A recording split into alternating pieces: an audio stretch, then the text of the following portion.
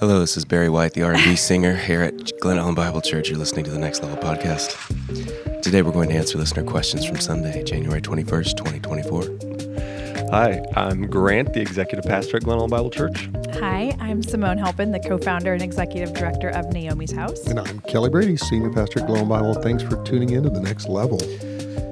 I'm just teasing, and this is Matt. This is really Matt, the worship pastor. Woo, man. Head cold time, huh? Yeah. Made it through both services yesterday. You did, because service was beautiful and amazing, and you sounded great. That's because I was backing off the mic. Simone, did you get to pray with some folks? You were down front? Gosh, it was busy. Yeah, it's nice. Yeah, Ooh, that's fun. It is. It's always really encouraging. Even though a lot of times the prayer requests are hard and heavy, it's still very encouraging to share that burden with somebody. Yeah, it's one of my favorite things to do. Pray with folks after or during the close of the service. It just feels like such a privilege for people to invite you into that space and get to bring their requests to the Lord for them. Just think about how much courage, and sometimes, right, people don't have the strength to make those prayer requests. So to be able to love them in that way, I love doing that. How was Poplar for you? It was good. I felt good energy in the room, which is fun. They like to worship up there, which is always nice. I watched your sermon. You had them laughing. Couple jokes in there. You got jokes? Yeah. Someone texted me afterwards. I made a comment on, we can't, it's irrational to say that doing more good than bad, it can make a judgment. So I made this joke, if I came home with 2 of my 3 kids from the amusement park, Laura wouldn't be like, well, at least we got 2/3. And I got some texts about that afterwards. So I've never left my kids knowingly someplace. So. A little defensive, are we? Yeah. But no, it was a good time. I really enjoy preaching. I was mentioning to Kelly this morning earlier, the study and prep for it. Each time I really like it, but this one in particular was really good for my soul. So that was encouraging. Let's jump in, Matt. All right, now let's get into some questions. First one. Love this new series. Today's message made me wonder about how upset I should really be if I sin. After all, if I've been saved by God's grace, apart from anything I do, then I can see some feeling as though sin is a means for knowing grace. Yeah, Grant, you'd actually brought this up as we talked a little or texted after services yesterday, just the notion that, Paul said where sin increased, grace increased all the more, so why sweat the sin? Should we really be upset if we're sinning? If God's grace is always greater. And Paul actually addresses that directly in Romans 6. He says, what shall we say then? Shall we go on sinning so that grace may increase? By no means. We are those who have died to sin. How can we live in it any longer? And so his point is that we shouldn't willfully continue to sin simply so that God's grace would abound to us. Just at a brass tacks level, I would say, sin is contrary to the person of God. It's contrary to his character and his purposes, so it grieves him, and it will grieve God's people. It's actually, I know we're asking this question at an academic level.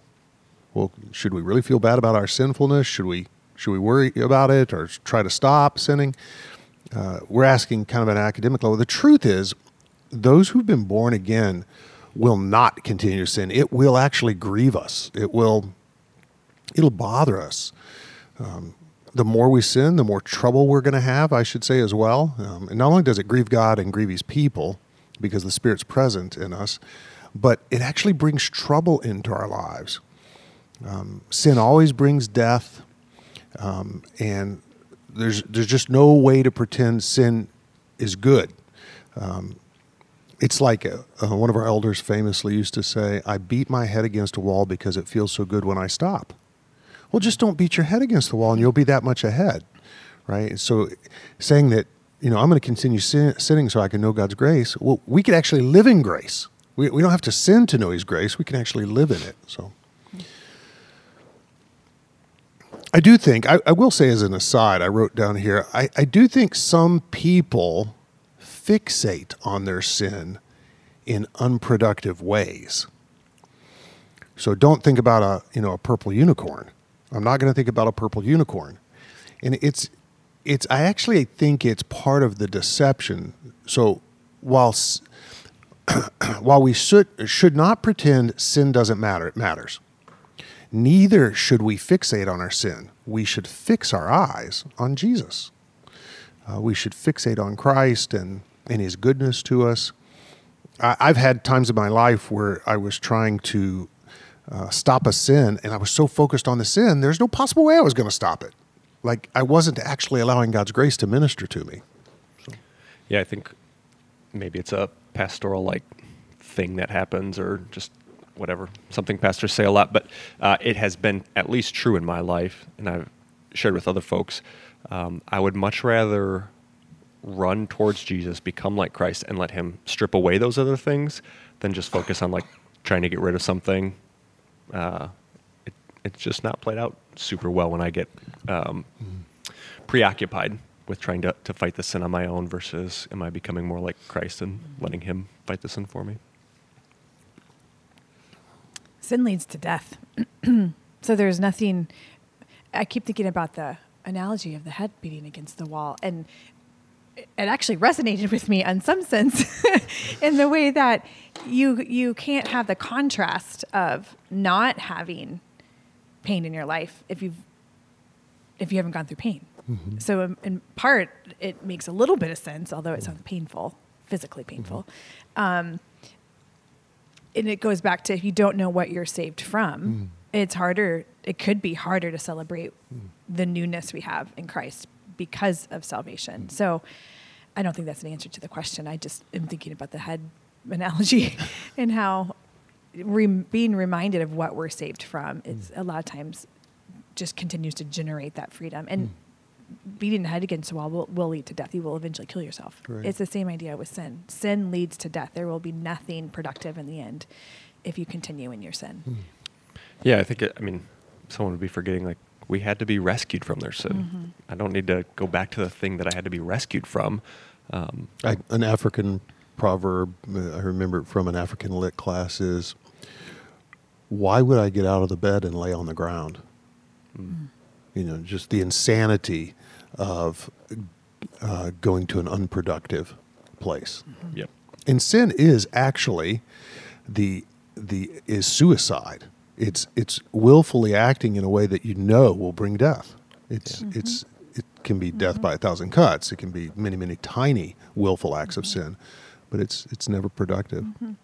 And it's always helpful just to remind anybody who's listening who's stuck in a habitual sin that you just, in your own efforts, have not had success walking away from or getting out of, or what. And if that is someone who's listening, just to remind that person that there's professional help, there's pastoral help, there's community around people who need that accountability and further support than just the willpower. Because willpower, it's only one element of our freedom. Yeah, my willpower is awful. Right.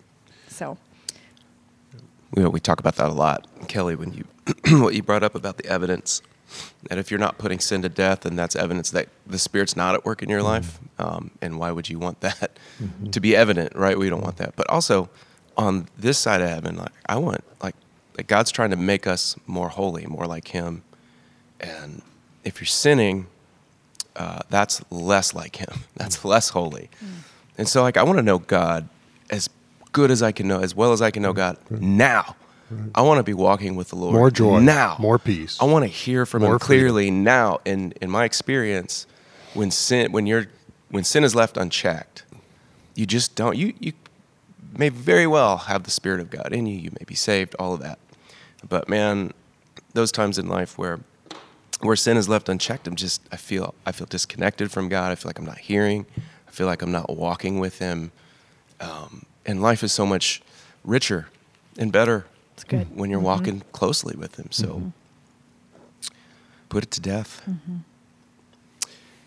And the next one, I was sad to learn that the Catholic Church teaches that works are necessary for justification, which is contrary to what we read in Romans 3. Is there a reason it is hard for many Catholic Christians to grasp salvation by grace alone? Do you have any tips for sharing salvation by grace alone with Catholic Christian friends? Yeah, I think one of the reasons it's hard for Catholic Christians to grasp salvation by grace alone is because the Catholic Church isn't teaching salvation by grace alone. It is it's a combination of the grace of God in sending Christ, and then the works, the sacraments of participating in the church. So there are performative expectations that are taught in the Catholic Church, and so it's at best, and Catholic churches vary. So I'm talking about they vary from parish to parish. Some emphasize grace more than others, and then some emphasize works more than others. But the official doctrine of the Catholic Church is a combination of God's grace and human effort for the result of salvation. Yeah. And so I think that's why it's hard for folks to grasp it. And we should take this opportunity to say half of DuPage County self-describes as Catholic. So there are 1 million people in the county, 500,000 in the census, the government census, self-describe as Catholic. They mark the Catholic box. That's a significant proportion of our population. And so there's a great opportunity to minister grace and minister it in a radical way. My proposal is simply that if you have Catholic friends that you're concerned they don't understand the good news of the gospel, just talk with them. Ask them about Ephesians 2, 8 and 10, and Romans 3, 21 to 31. Ask them, hey, give me your take on this. And these verses paint the radical nature of God's grace in a vivid, brilliant color. So yeah, it's rare to talk to a Catholic that is really dialed in with their catechism. yes, But when you do, you can have these conversations. I suspect that most Catholics that you meet, if you brought up what you're talking about, they'd be like, what do you mean? What? Yeah, I believe that. yeah, Right. You'd be like, well, that's not what the church. yeah. The teaches. church actually teaches. Yeah. And I think most, but man, when you have a conversation with someone who is pretty connected with their catechism, it can get pretty heated. Yeah. Bob Thomas, one of the parishioners and former elders at Glowing Bible Church, he was in worship yesterday. His story, he and Maggie, of coming to faith in Christ is powerful because they came out of Catholicism. And they literally, he tells a great story. They used to watch a Catholic priest on television. Have you heard him tell this, Matt? Yes. So he watched this Catholic priest on television, Yep. and if I goof this up, forgive me, Bob, but it was something like 1 year or 1 month they were watching him, thinking, "Wow, this priest is brilliant. He's moving through the Catholic doctrine with effortlessness and seamlessness, and it makes so much sense how we are saved as we participate in the Catholic Church and we're active." And I think the priest might have even been debating with an evangelical minister.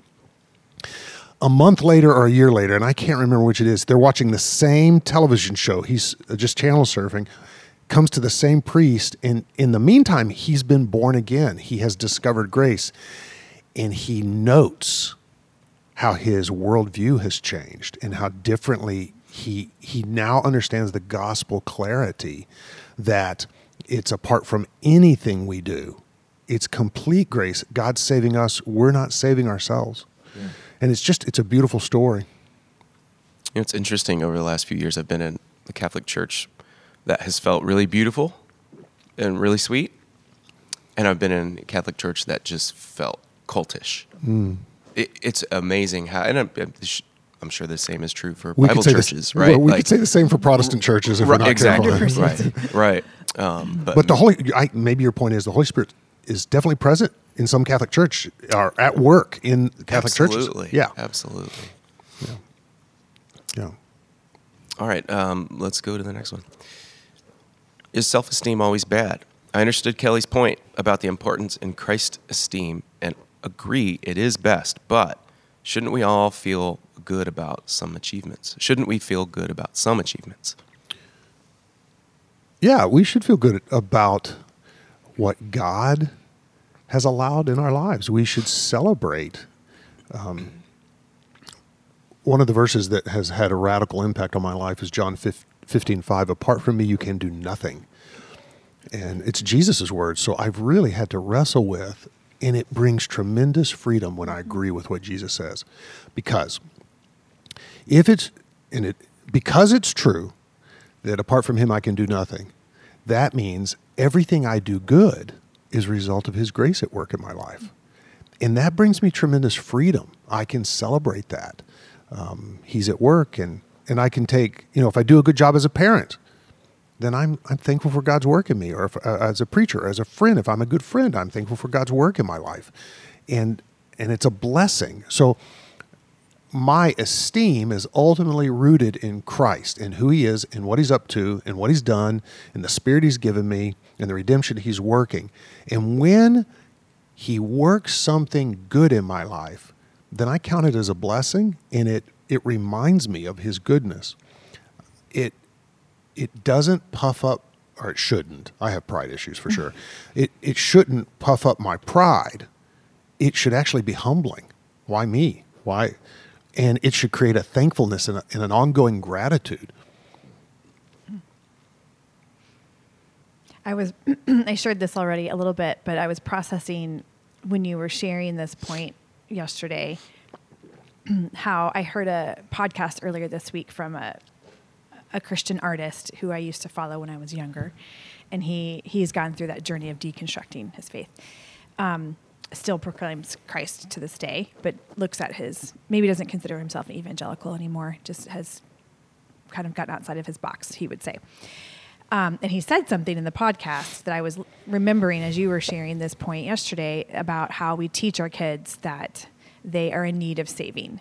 And they, without Jesus, we're broken. And you've entered into this world broken. And he said it's leading, particularly this generation that we're raising now, to struggle within the church. And it's turning kids away from the church because it's like adding to this.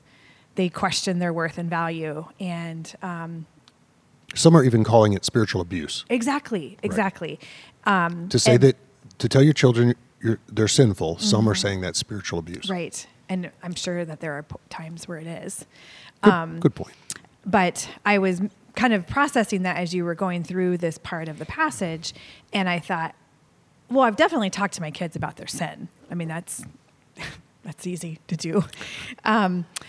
But I also tell them how worthy they are and how gifted they are and talented they are and how God has created them to do great things. And when I see them use those gifts for God's glory and for kingdom purposes, we celebrate that. We talk about that. And so I was trying to marry these two truths at the same time. And I get it as an adult, but how do you shepherd and parent kids, or anybody who is new to the faith, how you can be both unworthy because of our sinful nature and our depravity, but yet highly valued and worthy and created in God's image. How do those work together? Yeah, I mean, especially in today's American, soil, kids they are so medicated. Idols. Yeah. And I just think the state of kids, they're more medicated than they've ever been. They're more depressed than they've ever been. They're more, so in with coaching football and basketball and all those things, that's one of the first things I'm noticing. These kids need confidence. They're fragile. They need confidence. They're fragile. Out of the 12 kids, there's 2 of them that's they're fine. But all the other 10 of them, they need confidence. And so I spent, in this last round of basketball we did, and we had a few kids who were on the spectrum, and so you have to navigate that as well. But the kids just needed confidence. I mean, we got blown out every game. It was bad. But then at the very last game, they finally did the things that me and the other coach were asking them to do, which was all we were asking them to do was hustle, was just try hard. And the last game, I think we lost by 6 or 7, but they hustled, they got rebounds, and you would have thought we won the game by 20 points. And all the parents were screaming and clapping because basically for 3 months, we just worked on these kids' confidence. And so yes, and this is Park District, so I totally want to share the gospel. Totally want to say, hey, you're a sinner and blah, blah, blah. But like, that's not the starting point with these kids. The starting point is, man, you're awesome. Come on. Well, try hard. Like, let's go. You're going to feel better about yourself if you left it all on the court, if you played as hard as you can play. Like, yeah, the starting point's you're made in the image of God.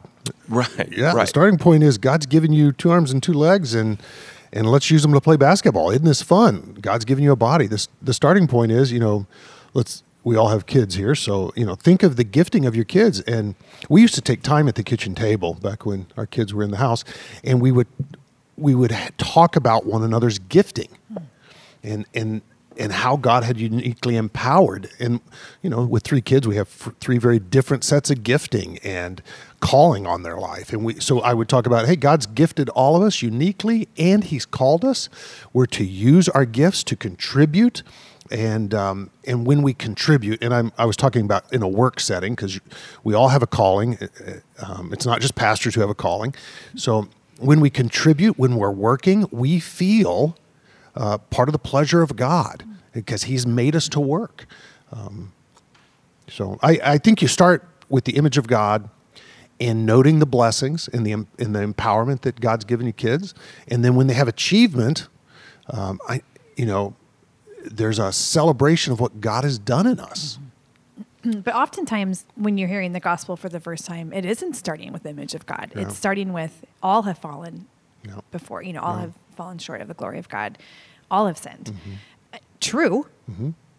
But it isn't always the starting point. And I wonder if I think we could do better there. Yeah, I wonder if some of that is just how evangelism has developed throughout history, right? If we're starting at a point believing in ourselves, think like, I'm pretty great, then I it's probably reasonable to start like, actually, you think pretty highly of yourself, but you've fallen short if you push on it. We're in a different cultural moment where people by and large are probably coming to the table with the opposite idea. I'm garbage. And so it is likely worth emphasizing, actually, you're an image bearer, made in the image of your Father, and He wants to restore that. Yeah, the garbage, quote unquote, you feel is a sin has marred what God intended for you to be, and He's trying to restore that in you and calling them forward back to what's beautiful. But just saying something otherwise, I feel like it would be telling a drowning person that they're not drowning, they're swimming, right? Good. Like, oh no, that's swimming. It's not very effective swimming, but you're good. Yeah, it's self-confidence apart from Christ, I do think is probably negative, in the sense that I don't want my kids thinking I can save myself. Yeah. Well, I tried to get at that yesterday during my sermon. I tried to say self-esteem can only take you so far.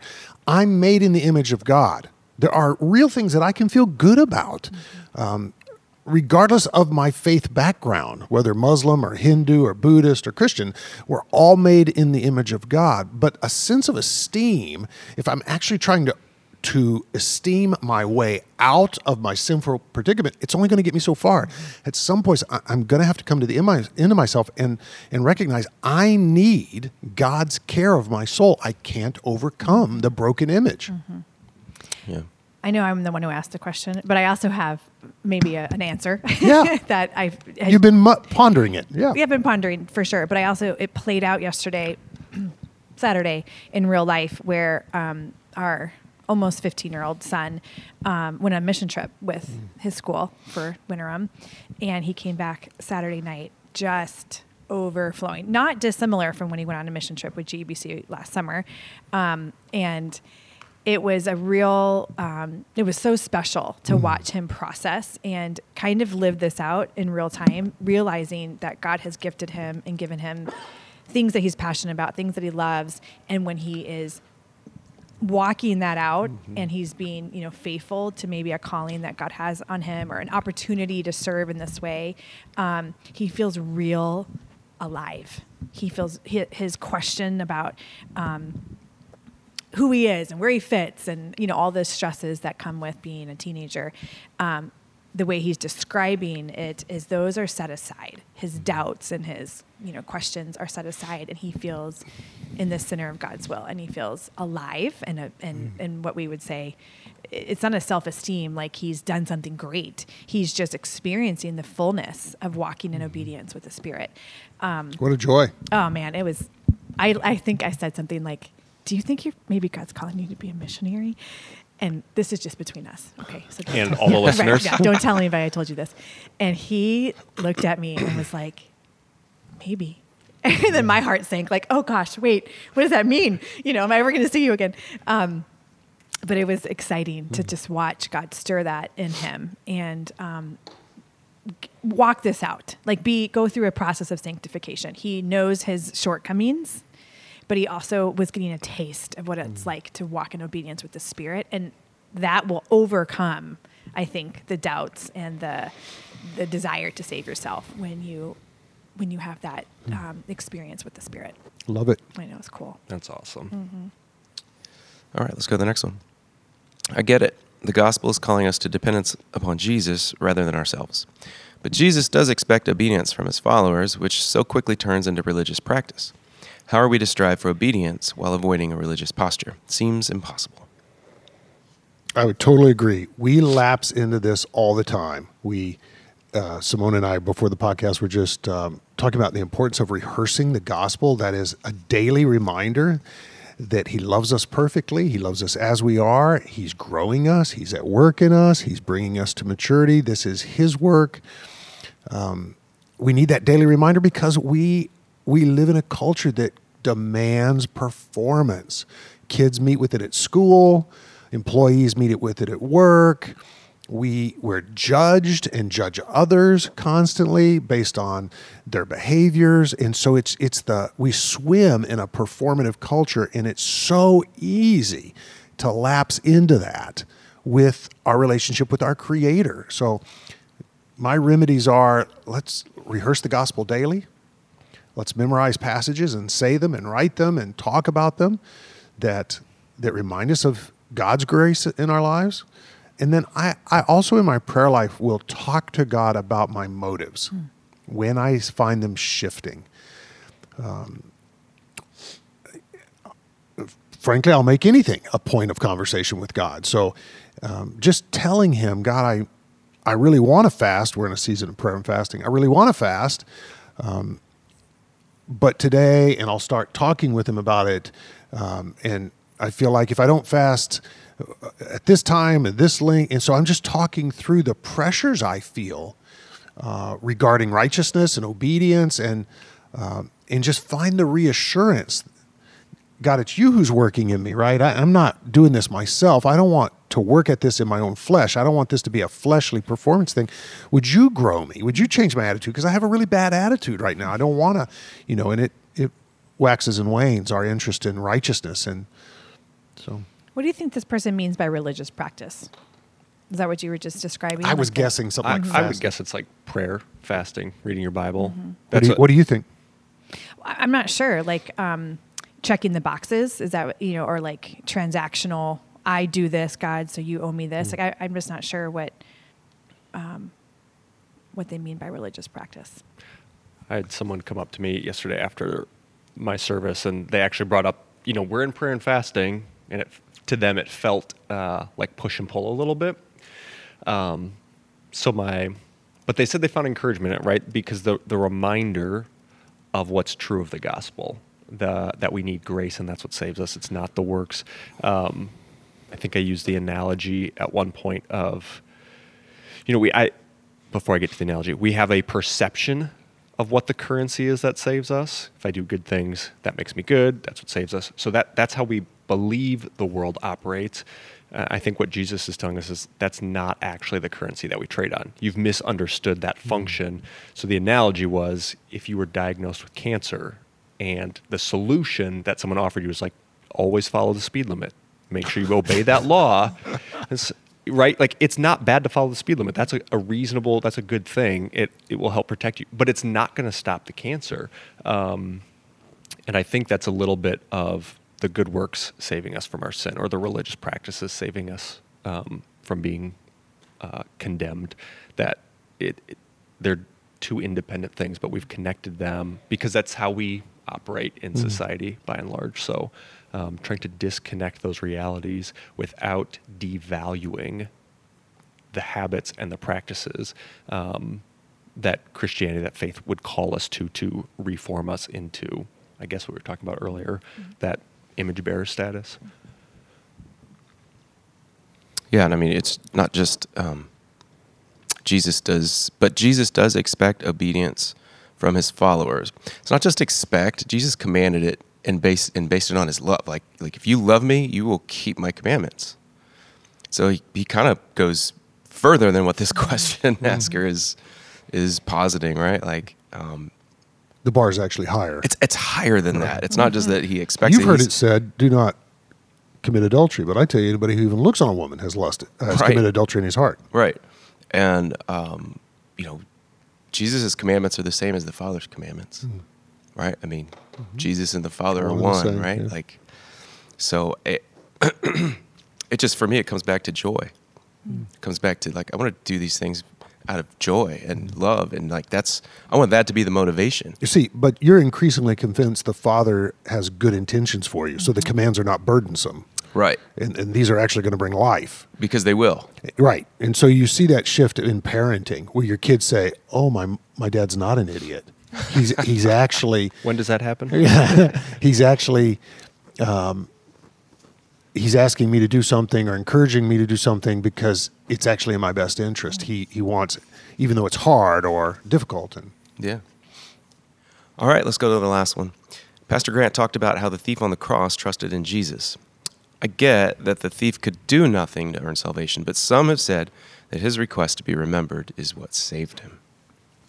I love that question. I was thinking of this type of question actually as I was speaking the words yesterday, wondering to myself if I was making it clear enough.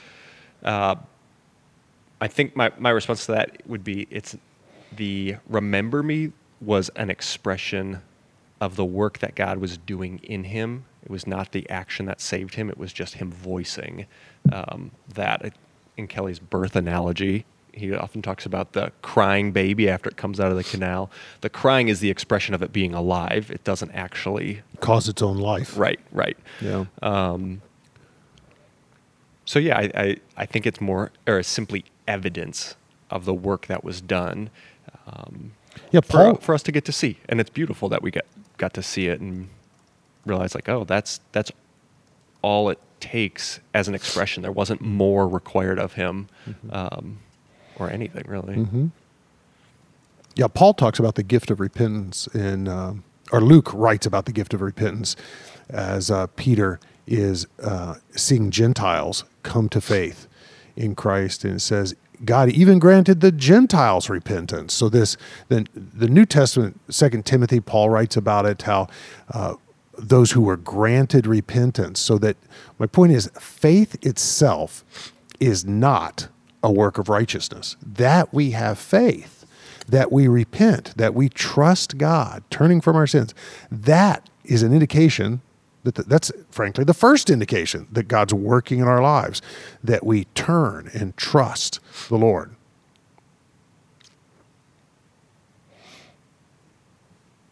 Yeah, I mean, I was looking at just that verse real quick, and look at what he says before it. I mean, they're hanging on the cross. The other thief is hurling insults at Jesus, and he's saying, "Aren't you the Messiah? Save yourself." I mean, he's mocking him, right? They're all dying, and he's mocking Jesus. But the other criminal rebuked him, "Don't you fear God? Since you are under the same sentence, we are justly punished, for we are getting what our deeds deserve. But this man has done nothing wrong." And then he says, "Remember me when you come into your kingdom." I mean, that sounds like repentance. That sounds like acknowledgement that Jesus is the Christ. I mean, wow. Yeah, it's a powerful story. You know what I love about the reality that faith is a gift that God gives is that it helps me understand how brilliant people can resist him, and some of the slowest people can embrace him, or some of the most powerful people can embrace him, and some of the most humble people by life can resist him. In other words, it explains why brilliant people miss him or powerful people embrace him, when you would think, well, the most humble people would embrace him or the most brilliant people would embrace him. It's really a work of God. It's not a human work. Yeah. I mean, gosh, can you imagine? Like, that guy's for sure going to die, 100%. Right? Like, he's in the process of dying. Like, wouldn't you at least... He's still angry. Wouldn't you... Yeah. I know. Wouldn't you at least be like, if this guy's who he says he is, hey, will you save me? Like, you'd have no other options at that point. That's your only option for any kind of hope. Right. Is that this guy is who he said he was, but instead you're mocking him. That's why Lewis always used the analogy. He said the door to hell is locked on the inside. Yeah. That guy has zero desire for God. Powerful story. When I talk about the thief on the cross, it's usually talking about how you can be saved in the, how we don't know the story of someone's life. And hey, let's keep praying because look at the thief on the cross. Maybe I should start considering the other thief on the cross. It's just, wow. Yeah, don't be that guy. Right. My dad resisted Christ for years and years and years. Came to Christ just before he passed away. I'm going to say 6 months, 8 months before he passed away. And he had gotten a diagnosis of a neurological disorder. It's the one that Robin Williams had, Lewy body dementia. Anyway, and he was seeing all types of monsters in his dementia, and he had Parkinsonian symptoms. And so when he got the diagnosis, but he was still fairly lucid, I asked him, Dad, does this make you consider heaven at all? Life after death? This is a death sentence. And he goes, no, not really. I said, oh, okay. He kind of shut it down, and he was in the habit of shutting these conversations down. Then he said, don't worry, I'll probably recant in the end, which is a legal term for admit. And I said, hey, well, that makes all the difference. There were two thieves on the cross. One recanted, one didn't. And I would say, a year later, he actually received Christ. So, George Mueller, who ran an orphanage in Europe, had some friends that he'd been praying for years to come to faith in Christ. And he just saw no progress in them coming to faith. And he was persevering in prayer and frustrated that they weren't coming to Christ. They came to Christ at his funeral. Wow. Isn't that great? That's amazing. Yeah. Full circle. This is just what crossed my mind to the very beginning. I've had conversations where people are like, well, if, let's say deathbed conversion is legitimate, thief on the cross moment, why not just go our whole life sinning and just... Because it's hell. That's exactly it. I'm always like, you've because misunderstood you'll end sin. up as a thief on the cross. Does that sound like a good life? Oh, great point. Yeah, it's true. But it's not that like sin brings us joy and is so much fun and good, and God's just trying to keep it away from us. So when people ask that question, I'm like, I think you may have misunderstood sin and its consequences. Yeah, you still don't get sin. You're not fully convinced it's death. All right, that's all the questions we have for you today. If you have any further questions, comments, or concerns, don't hesitate. Text Next Level Podcast at 630-474-6164, and don't forget to check out my R&B single. Our podcast is dedicated to answering listener questions on two levels, answering the specific questions about last Sunday's sermon, and also general questions regarding broader topics within the Christian faith. We love God and believe that Scripture is a primary means for our getting to know Him, and our hope is that this podcast extends the learning opportunity for all who want to know God better, strengthening not only your faith, but my faith and our faith together. Thank you for joining us. Thank you, listeners, for tuning in to The Next Level.